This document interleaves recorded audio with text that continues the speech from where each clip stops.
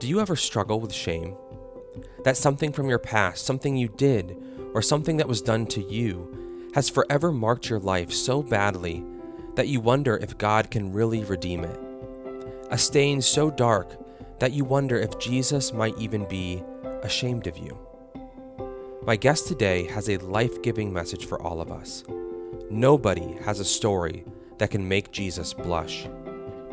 Erik Raymond is the senior pastor at Redeemer Fellowship Church in Watertown, Massachusetts, and the author of He Is Not Ashamed, the Staggering Love of Christ for His People, from Crossway. Let's get started. Well, Erik, thank you so much for joining me again on the Crossway podcast. It's great to be with you. So you open this new book of yours with a quote from John Newton.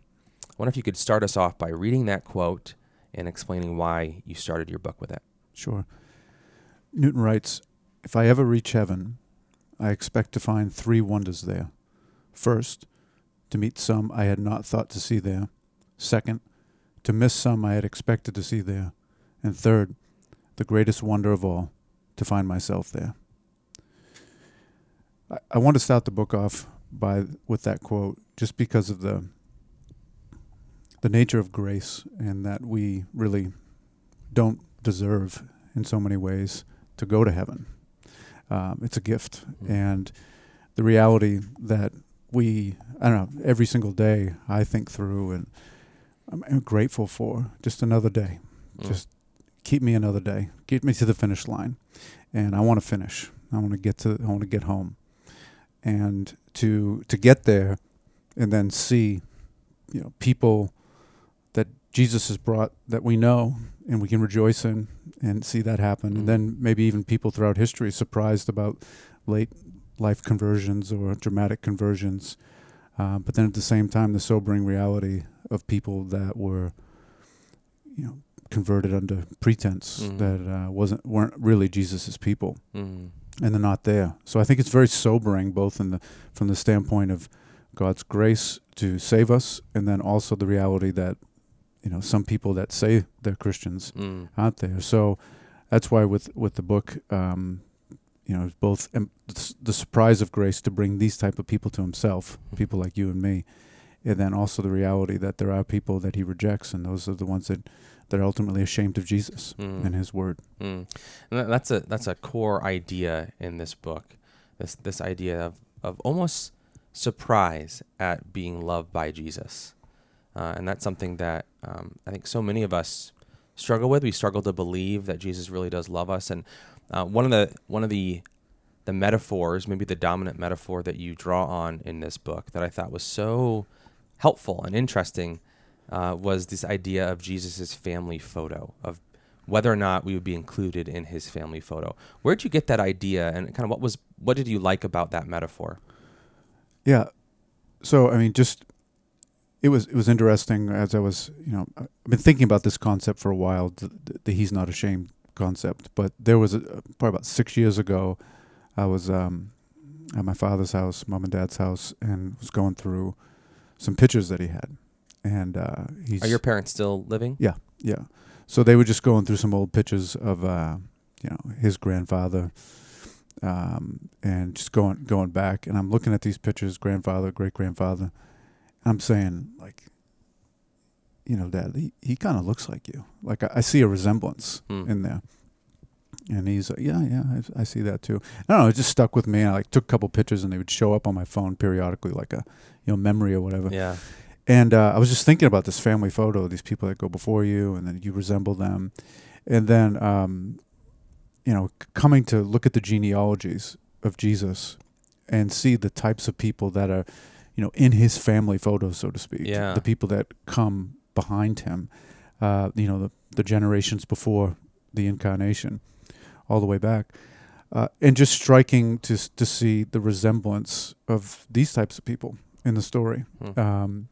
That they have all kinds of baggage and backgrounds. And I start to look at that and, kind of like looking at my great-great-great-grandfather picture and kind of looking at some of these people, and I'm like, I got a little of that in me. I favor that guy. Yeah. I'll read his story, and I see some of me in that guy. I see a little bit there as well. And I suddenly look, I'm like, I'm not the only one. Like the whole family history for the church is like island of misfit toys, right? I mean, we have so much baggage, so many issues, and it just strikes me that this is the family history, so to speak, that Jesus identifies with people that have a lot of problems. Well, that's the amazing thing about family. Is obviously maybe more acute when the closer you are going back to looking at your own parents or your grandparents, but nevertheless, there is this legacy of a family that can sometimes persist and have huge implications, huge influences on us as people. We can even carry a certain family shame and the weight, the burden of maybe certain things that have happened in our family's history. It continues on, and so it is interesting to think about that dynamic that we've all experienced in our own lives as we think about our own families. Thinking about that in light of Jesus and how he willingly stepped into this human family, a particular family, but then even more broadly, all of us, our legacy, our history, and kind of embraced that burden on himself. Yeah. Yeah, absolutely. I mean, in our own families, like we have stories in our lives even, but in our family story, that if we're honest, we'd want to kind of airbrush out, Photoshop out. And maybe if we're being perfectly honest, it's probably family members that, if you didn't want to Photoshop them out, you're probably not standing next to them in the family photo. Put them on the other side. Yeah, maybe you need to cool off a little and stay on the other side of the picture. But that's what's so amazing about Jesus is like the people in this family story, whether it's the genealogy and those who are believers as part of that genealogy or the church itself, you have him coming and identifying. And it's not like he's in the background, like the last row. Standing far off from us. Separate. He's center stage, wedged shoulder to shoulder with sinners. He's got his arms around us. Yeah. And I in my mind's eye, picture this smiling arms around his people, like, this is my family. And that's just remarkable. So to think that, Jesus is not ashamed of his family photo, I mean, that's a game changer. Yeah. So let's talk about that. Throughout the New Testament, the biblical writers take pains in different ways to emphasize Jesus' solidarity with the outcasts of society. We see that in so many different ways, that Jesus is identifying himself with those that, culturally speaking, were viewed as shameful. They were viewed as the other. And as you've said, in the Gospels in particular, we see the genealogies in Matthew's Gospel is the big example of this, where we see these interesting figures included there. I wonder if you could just explain briefly who are some of those people in the genealogies that stand out to you as maybe intentionally trying to help us think through about Jesus's associations with the outcast. Yeah. So one big one would be just the relationship from Genesis 38 with Judah and Tamar. Right. And so you see those names, and if you don't double click on that verse in Matthew, you don't know what's going on. You're like, oh, Judah. Most of us read through those genealogies kind of like, oh, why is this here? Let's get to the story here. Yeah, like so Judah and Tamar, they're in the same family, but that's not his wife. Right. So immediately saying, okay, we need to go read the story and look at it. And you got Judah is the one through whom the Messiah comes, as Genesis 49 tells us. But prior to that time, he's the son, and he has a wife, and he has two sons, and one of the sons marries Tamar and brings her into the family. But this is a wicked guy. The Lord judges him, and he dies. And then the next brother comes in, and he marries her, but he doesn't. He's selfish, and the Lord takes him out too. And then, Judah makes a promise he's going to take care of Tamar, but he doesn't. And she knows it, and he sends her off in the wilderness to go, which is basically like someone bearing the curse and get out of here. And so she goes. Which was explicitly not what he was called to do, right? Like that rejection of her, sending her out into the wilderness away was him not taking responsibility for the person under his care. Yeah, not caring for her, sending her back to the pagan land, to the Canaanites. And then you have this like little thin promise that when my son gets older, you can marry him, which isn't going to happen. So then Tamar takes it in her own hands and dresses like a prostitute while he's up at this sheep shearing festival. Judah is. His wife's died at this point, and he thinks she's a prostitute, and he propositions her, has sex with her, impregnates her, and now Tamar, the one who wants a family, wants a place, has sons in her womb through her father-in-law. And then that big public scene where it all comes clear, and Judah finally, repents and says she's more righteous than I. But that's what the line the Messiah comes through, right? Jesus chose that to be part of his story. You could have picked, Joseph. Take that line or something, and it's just not the line. That's not the path. So the focus is on Judah, Tamar, Ruth, and you can look at the story of the Moabites and track that down, the origin of that family, the way the Jews viewed the Moabites at the time. It's like this is the line where David and then where Christ comes through. So double clicking instead of speeding through the genealogies, but rather looking at them, it's pausing, reading the stories.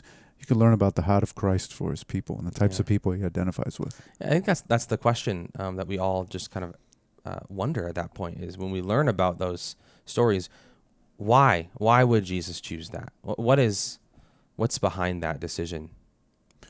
Yeah, I mean, ultimately, I don't know why particular ones and not other ones, but I know it does make a point that these are the types of people Jesus comes for, right? He didn't come to, as he says, he didn't come to call the righteous, but the unrighteous.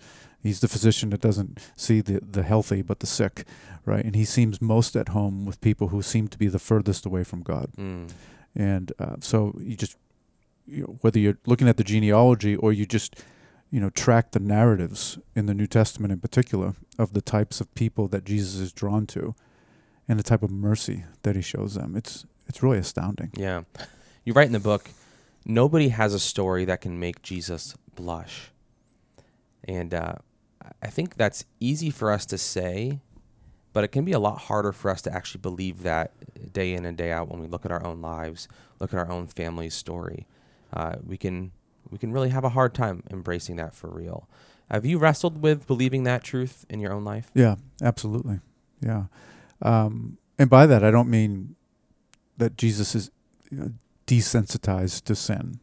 I mean, he's holy, and his perception of evil and sin is far more acute than any blushing sinner would ever understand or realize. So it's not that he doesn't see it. Right.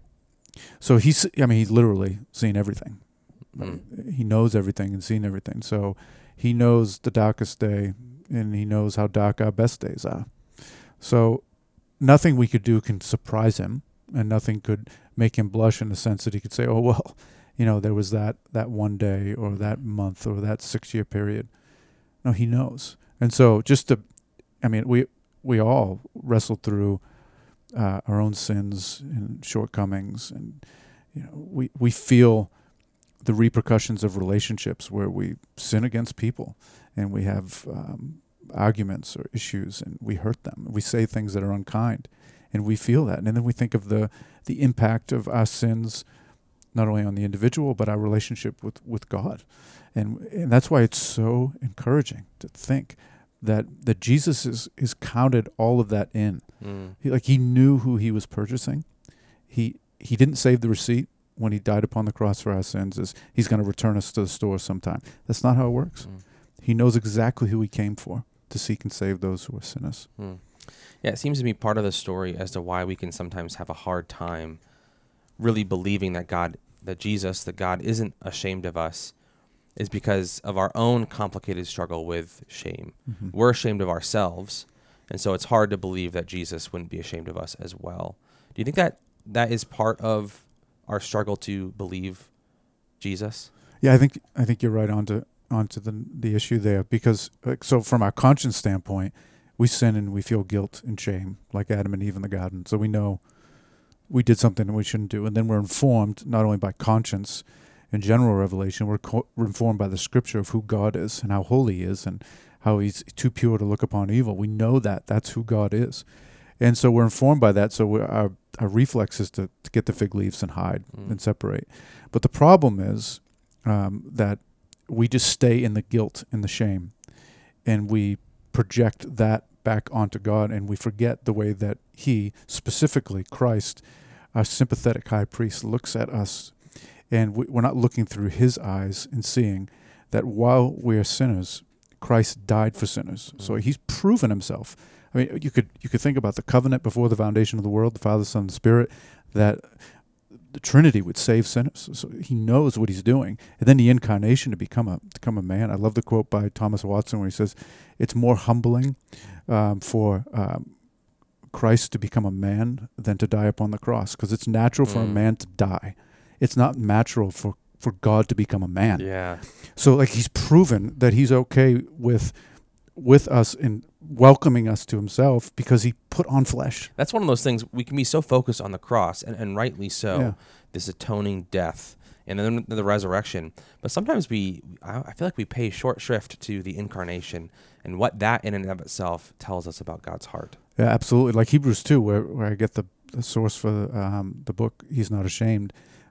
He's not ashamed to call us brothers. I mean, because we have one source. It's the solidarity that Jesus has with us, that he becomes a man to come and to save us. So it's not only the death upon the cross, which is shameful in the sense that there's no more shameful way to somebody to die, but it's also the fact that he put on skin. He became a man to identify with us, that he might die for us.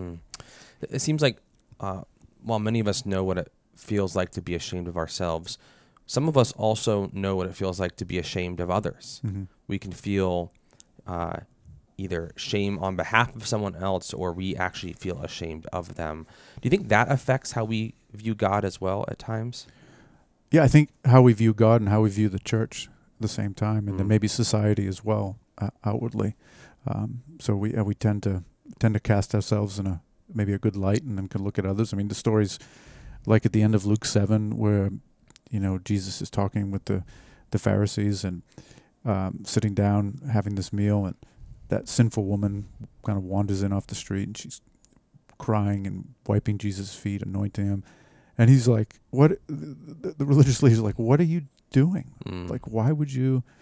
This woman, and she's actually the model of how you understand Jesus, because of the great forgiveness that we have. You come to him in your shame. Yeah. And so it does seem like throughout the Gospels, there's this constant impulse to push people away that might not be honorable people. And Jesus seems like he's just like swimming through the resistance to go and get them. He's like, actually, these are the ones that I want. I want the children. I want the lame. I want the blind. I want the lepers. I want the humbled people. I want them for myself. Yeah. So what does that say about the opposite of that, the proud, those who don't maybe sense quite that need? That's probably another experience that some of us would have of we pay lip service. We know that we need Jesus. We need cleansing. We know that we are sinful. But maybe we don't always feel that awe at what God has done for us. We don't feel that lowliness. Is that a problem? Yeah, I think so. I mean, so you have the two sides, right? Where, the gospel's good news because it means that nobody is too sinful that Jesus can't save them. But it's also good news in the sense that nobody is good enough that they don't need saving. So I don't know where we might fall on the spectrum, where we think we're so good that we actually become bad. I mean, what could be more offensive than to say, I'm so good that Jesus Christ is beneath me. I don't need him. And none of us would say that. But that's kind of what we're saying. Yeah, but we kind of, I think the way that we think about him can sometimes betray that. Yeah. You spend a lot of time in the book reflecting on our experience of weakness as humans and also as Christians. And it's in all kinds of areas that we experience weakness. And one of the biggest facets of weakness that we experience is physical weakness, physical limitations, and ultimately, our own mortality, that our bodies will break down to such an extent that we will die unless Jesus comes back before then. And obviously, we're all coming out of this COVID pandemic where I think our culture, in maybe an unprecedented way, at least in our lifetimes, has been so focused on mortality. And we've literally seen numbers recording the number of people who have died every day for months and even years at this point. And so I do think it feels like our culture is more aware of the reality of death than maybe we have, and we want to push it away so often. you mentioned that during the pandemic, a good friend of yours, died, and that you kind of thought about that affected how you thought about death and this issue of our weakness, our physical weakness. I wonder if you could share a little bit about the story of what happened there and how God taught you things through that. Yeah. So that individual that you're referring to, he died. So the pandemic kind of started, so March time period, 2020. He died in May 2020, and he didn't die of COVID, but he had been suffering with cancer, prior, and it got really, really bad there, obviously at the end. And just pastorally, like, you want to be with your people, and you want to spend time with them, you want to pray with them, and you can't. At that time, nobody really knows what's going on in the sense of the pandemic and what you can and can't do, and so everyone's isolated. But we couldn't get to them in the sense of go visiting and seeing, and you just feel really... all the things that you would normally have done in that situation. The personal interaction, the closeness. I mean, so you're doing like Zoom calls and people are calling, but it's just not the same. And so, and then he ends up having to go, the hospital, and he's going in for treatment regularly. And then, I mean, it's getting bad, and he's in the hospital, but nobody's allowed in the room with him. So to think your wife, kids, family are not allowed in the room at the time is just, the whole thing just makes you sad, right? You're just thinking about it. But so I'm reflecting on that after his death and just thinking, like, this is just unusual. We take for granted all of the access we have to people in their death, and it occurred to me in thinking about, like, the psalmist says that precious in his sight is the death of his people, and thinking about the reality of not only theologically God's omnipresence and omniscience, and he sees and knows everything at all times, but in a particular special, sympathizing, close way that Christ is with his people. So nobody else can be in there. But I just had this in my mind's eye, Jesus rushing to the bedside to comfort through the Spirit, to console, and to escort this dear brother to glory. And like weakness in that moment and in general, but weakness in Christ's people does not repel him because he's strong. In fact, it draws him because he's strong. He comes alongside of the weak and close, caring, sympathizing, compassionate, tender, loving Savior, and escorting him to glory. And I was greatly consoled by the reality that, what me as a shepherd in the church, because of providence at this time, can't do, the good shepherd does. And he takes care of them. And that's the case in reality, even if there wasn't a pandemic. He's there with his people. So whether you're on the deathbed in a literal sense, or you're feeling the effects of physical weakness or even spiritual weakness, to know that that doesn't repel Christ, but it draws him to us. Paul would even boast in his weakness because he knows it shows the power and strength of Jesus. Yeah, you're right. That, quote, weakness has a purpose. And that's one of those things that I think those who experience weakness in profound ways, prolonged ways, that could be really good news, but maybe hard news to embrace and accept. What do you mean by that? Yeah, so backing up one step, like you might just contrast weakness with strength, and we say, well, this person over here is weak for because they struggle with these physical infirmities, whatever they might be. But to say, on the other hand, this person's strong, well, it's a relative strength, right? Because we're humans. Yeah. This is finite. We're dying. Yeah. I mean, we're all terminal, right? So to say I'm strong and this person's weak because this one has chronic pain and I don't have chronic pain, or this one has a terminal illness and I don't, that's not being honest of what's really going on. Thinking biblically, we're all weak. We're all in that category. Does that apply to things beyond physical weakness, like spiritual weakness and our constant struggle with our own sin nature? Yeah, I mean, everything from the standpoint of, like, some people might struggle with, might be a little more melancholy or dealing with depression. Some people's consciences might might accuse them in a certain way, or might have more restrictions on them in that way. It could be just even a particular season dealing with temptation and sin, right? So broadly speaking, we're all weak. It just different times, different ways, different people. We have different expressions of these weakness, and when I say it has a purpose, one thing it does is it points to us and it reminds us of this life is not the end.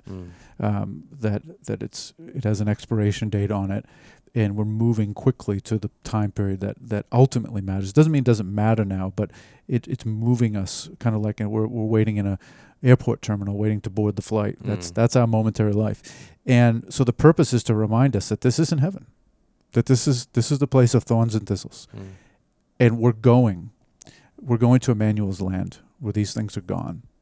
And in the meantime, Emmanuel comes to us and welcomes us in our weakness and makes us strong in him so that we don't boast in ourselves, but we boast in Christ.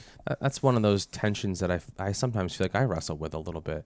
That idea of, yes, we long for this future life with God and the new heavens and the new earth. We look forward to that, and that helps us to endure in the here and now. And yet, it seems like one of the things you want to emphasize is that in the here and now, we shouldn't miss the fact that Jesus is with us and that he is close to us, that he wants to comfort us now. It's not just all about looking ahead. Yeah, right. I mean, so let's take somebody that's struggling with, let's just say, chronic pain, fatigue in various ways as a result of that. And I've talked to a number of people that feel like that Jesus might be ashamed of them because they're not as useful as this person over here, or as useful as they were 10 years ago or 15 years ago, or somebody who's older. And they look back and they're saying, I'm not useful anymore like I was before. And so they have this physical weakness, whatever goes in that bucket, and they struggle with some degree of shame and guilt and discouragement because they, almost in the same way that we might over spiritual weakness with regard to temptation and sin, and we can begin to grow distant from God and begin to feel like maybe he doesn't love me. Maybe he's ashamed of me. I mean, look at these people over here serving and having people in their house, and I can't even lift my arms. I'm so weak and hurting. And you look, and it's like he knows. I mean, remember, he's our creator. He remembers that we were dust. He knows who we are. He knows us intimately, and he knows everything about us. And so he's able to sympathize with us in our weakness. He became a man like us. Maybe obviously not experiencing all of the different aspects of physical weakness or spiritual weakness that we endure. But as coming in humanity, he's able to sympathize with us because he became a man. So he's able to help us in that. And that's one of those things that I think we don't always think about, at least I don't, that he not only experienced kind of humanity generally, but he experienced the reality of death itself. How does that impact how you think about him? Well, I mean, brimming to the top of love, because it wasn't obligatory on him in his essence to die. I mean, so that is Jesus becoming a man. Why did he do that? He did it because of love, because of us. God didn't lack anything. By dying, he doesn't become a better God as Christ dies. So the whole death of Christ is just enveloped in weakness, but yet it's an exclamation point of divine strength and love. So looking at the cross, you're reminded of the reality of your mortality and what sin cost, but you're also reminded of eternity and the love of God in Jesus Christ for sinners like us. So the broader world often portrays biblical Christianity, biblical Christians as constantly focused on sin, constantly focused on shame and our unworthiness. And sometimes Christians contribute to that. We make that our primary message. We pick at people and yell at them and tell them they're going to hell. And yet other times it seems like that's just the perception, the genuine perception that the secular world has of what Christians are focused on. So what does it look like for Christians to, on the one hand, uphold the seriousness of sin and the brokenness of our world, but also at the same time embrace and herald this truth that God is not ashamed of his people? That's a really good question, right? So I guess maybe I'd back out of that question a little bit, not avoiding it, but like a parking spot, back out of it a little bit. Get lined up. Yeah, and just go back and say, does Jesus love his people? Or maybe another way, does God the Father love you as a Christian because Jesus died for you? In other words, the death of Christ, did that pull the lever that initiated divine love? And I think some Christians think like that. They think like, God hates everybody, but those who believe in Jesus, now he loves you because you've made this deal with God based on conversion, and now he loves you.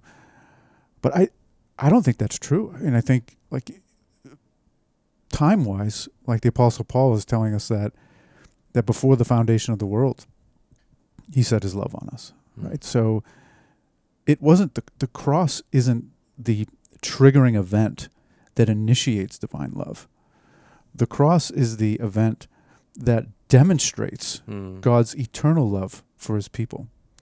So I think I'd back up and think about, like, God has this massive plan before time even existed, not only to save people from sin, but to shower his love upon them and bring them in to be part of his family and to restore the world that's broken by sin.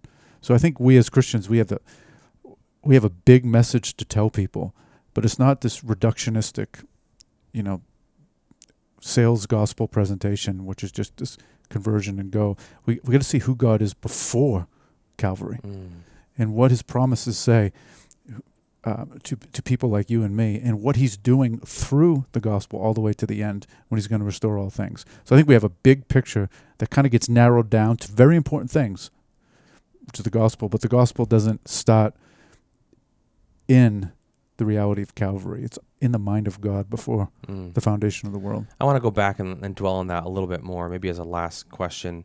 At a couple of points in the book, you reference the, quote, eternal oath between the persons of the Trinity that helps you to remember God's love for you in the midst of feeling the weight of your sin and shame. So what are you referring to by that eternal oath, and why does it give you hope? Yeah, great question. The covenant of redemption, theologians call it, where you have this divine oath between the members of the Trinity. And in short, what you have, you break that up by persons in the Trinity, that the Father has a people, an elect people, his chosen people, the church, the bride of Christ.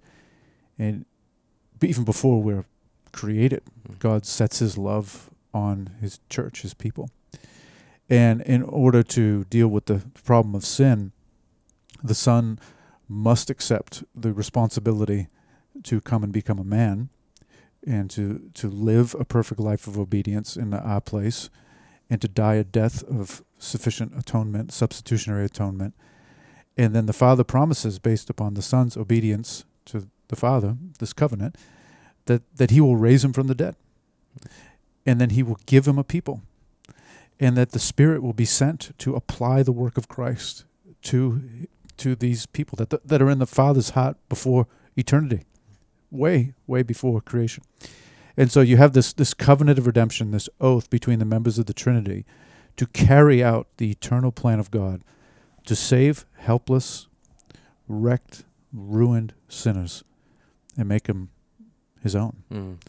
And to see all the members of the Trinity working in perfect unity for our good and God's glory and our eternal happiness is just, we forget that, right? So I think just the reminder that he loved us before time, he loved us at the cross, and he's going to love us all the way into eternity. So when you have that framework that you're looking, that his love doesn't begin just at Calvary. It began before the foundation of the world. Or even at our own birth. Yeah, or at our birth, or at our conversion, or, it's all the way to the end. It's this big infinite spectrum of divine love. And so then we don't think of God as the Father primarily as judge, and Jesus as Savior, and the Spirit as this kind of impersonal force. We think of the Trinity as this loving, initiating, blessing, sacrificing, serving, sealing, sustaining God who has this whole plan where he saves people for himself.